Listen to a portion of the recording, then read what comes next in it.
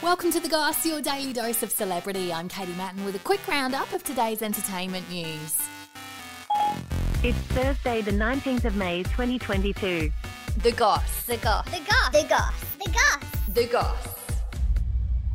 Sarah Jessica Parker has revealed she hasn't spoken to fellow actor Chris Noth since the allegations of sexual assault against him. All right, we gotta figure out what we're doing here. The 57-year-old Sex and the City actress admitted she wasn't even sure if she was ready to talk about it, with the incidents throwing shade on the anticipated new series of the show. How many drinks have you had? Not nearly enough. The actor who played Mr. Big was accused of raping two women on separate occasions at his New York apartment, one whilst married to his wife. You told me you never wanted to get married again, ever. He denied the allegations, saying they were consensual encounters. He was removed from the final show and after losing acting work has resorted in upping his price on online soap Cameo, charging $600 for personal videos and $1,600 for a personal live video call to fans.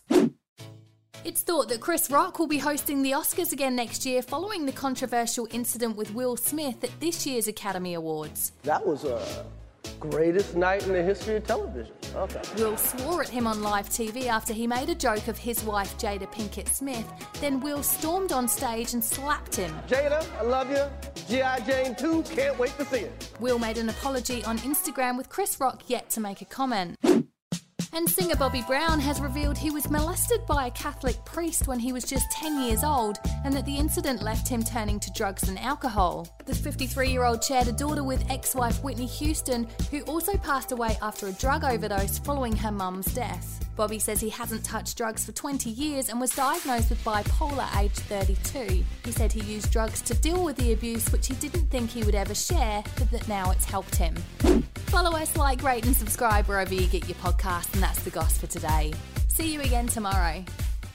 A Podshape production.